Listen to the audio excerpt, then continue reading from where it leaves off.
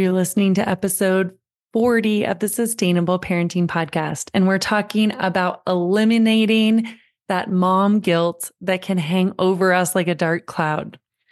Friend, whether you are a full-time working mom or a stay-at-home full-time mom or anywhere in between, I want today to speak to you as a way to help get rid of the guilt that you feel in any direction, whether that's from the amount of time you have with your kids, whether that's from the interaction you've had with your kids, whether that's over the sadness that your kids experience in times when you're disciplining them. We are going to talk about 3 key ways to really get rid of that mom guilt. Now let's dive in. Hello and welcome to the Sustainable Parenting Podcast. Let me tell you, friend, this place is different. We fill that gap between gentle parenting and harsh discipline that's really missing to parent with kindness and firmness at the same time and give you the exact steps to be able to parent in ways that are more realistic and effective, and for that reason, finally feel sustainable. Welcome.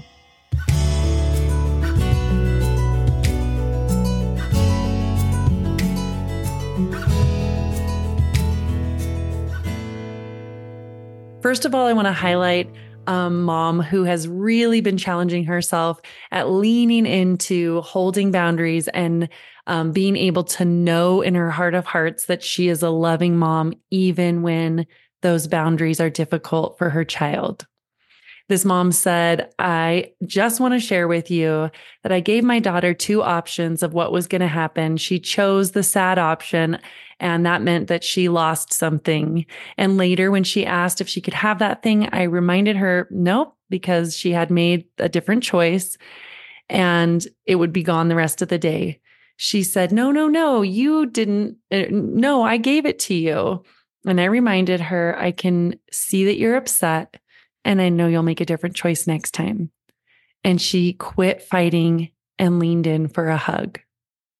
Friend, I can tell you this particular mom-daughter duo, that was not the habit just 4 months ago, that regularly, whenever the mom would try to hold boundaries, the daughter would explode and yell and say, you're the worst mom ever and you don't love me. And the mom would feel so guilty and then want to either appease her by giving in or offering some sort of a prize or like extra sort of carrot, like, well, let's go get a latte together or something. This is an older child. And it was a pattern that was frustrating the mother so much. And she said it often was being fueled by guilt. And today, to see her be able to not be affected by guilt and instead leaning into kind and firm boundaries and reminding herself that she's a loving mom in that, and then her getting to experience that her daughter actually, 1, let go of the power struggle, and 2, leaned in for more connection, not less, is just phenomenal. And that's not the only example where I have seen that. Time and again, I work with families where when the parents learn how to let go of their guilt and parent with confident, calm, kindness, and firmness, it actually leads to more connection, not less. So friend, I want to empower you today with the thought of how to have less guilt and actually more connection with your child. There are 3 keys to this puzzle. The first is knowing quality over quantity. The second is reorienting what we call crying and upset. And the third is knowing the big picture. Okay, first thing I want you to know is quality over quantity.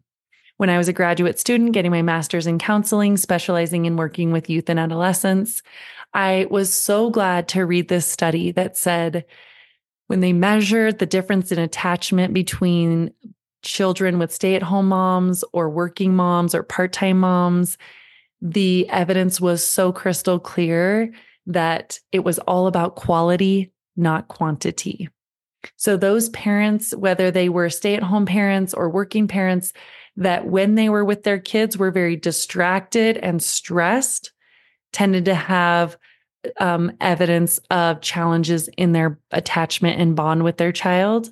But those parents that were able to be very present in whatever amount of time it was had better results in the positive interactions with their children and attachment signs.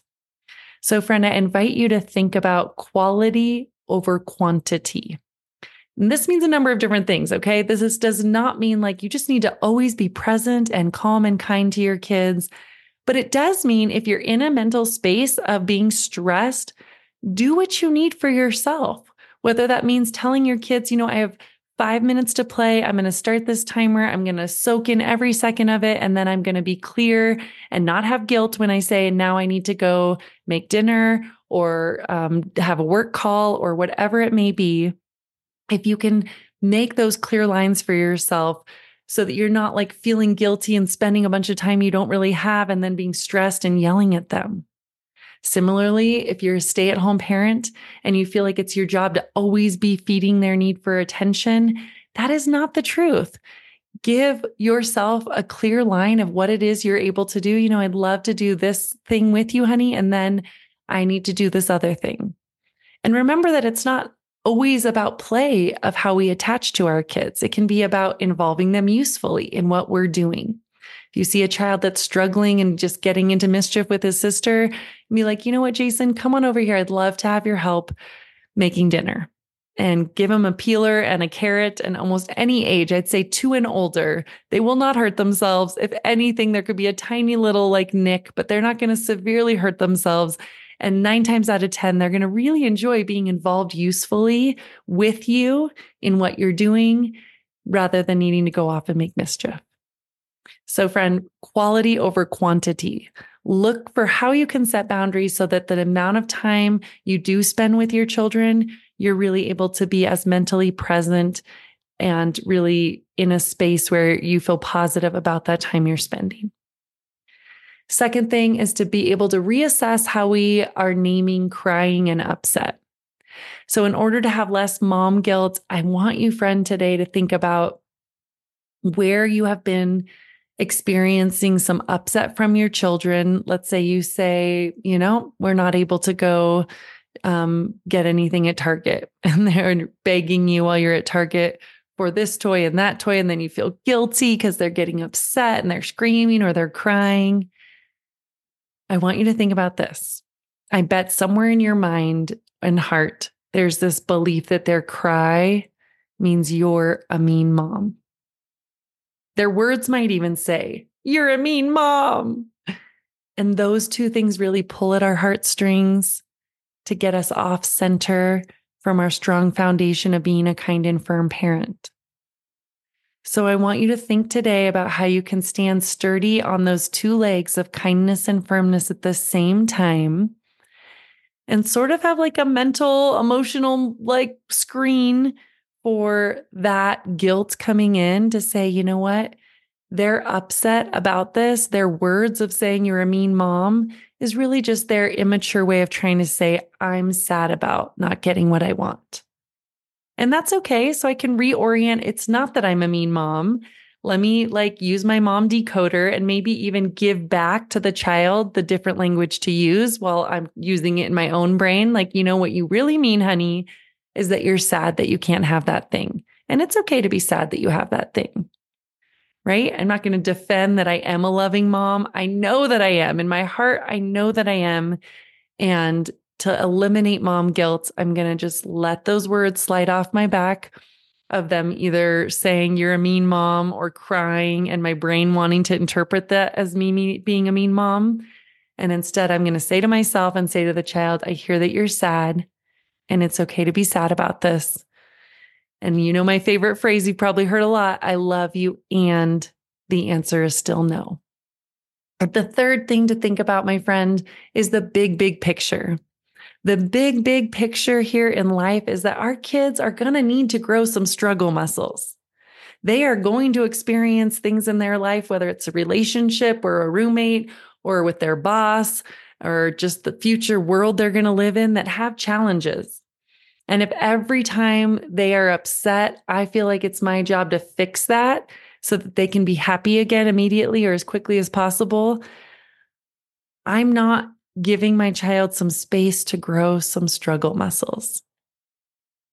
So if you've been in a space of feeling some guilt because you can't come to a soccer game, or guilt because you feel like you should be at home more with your children, or guilt because you are at home all the time and you feel like you should be managing that differently in some sort of way, friend, I want you to know that even if there are things that are hard for your children, they're experiencing some disappointment, some amount of wishing it was one way and it's not quite fully that way.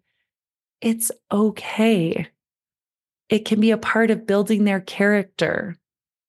So long as you are providing a safe, emotionally safe, physically safe environment for your children, they're fed, they are loved, they are pursued and enjoyed.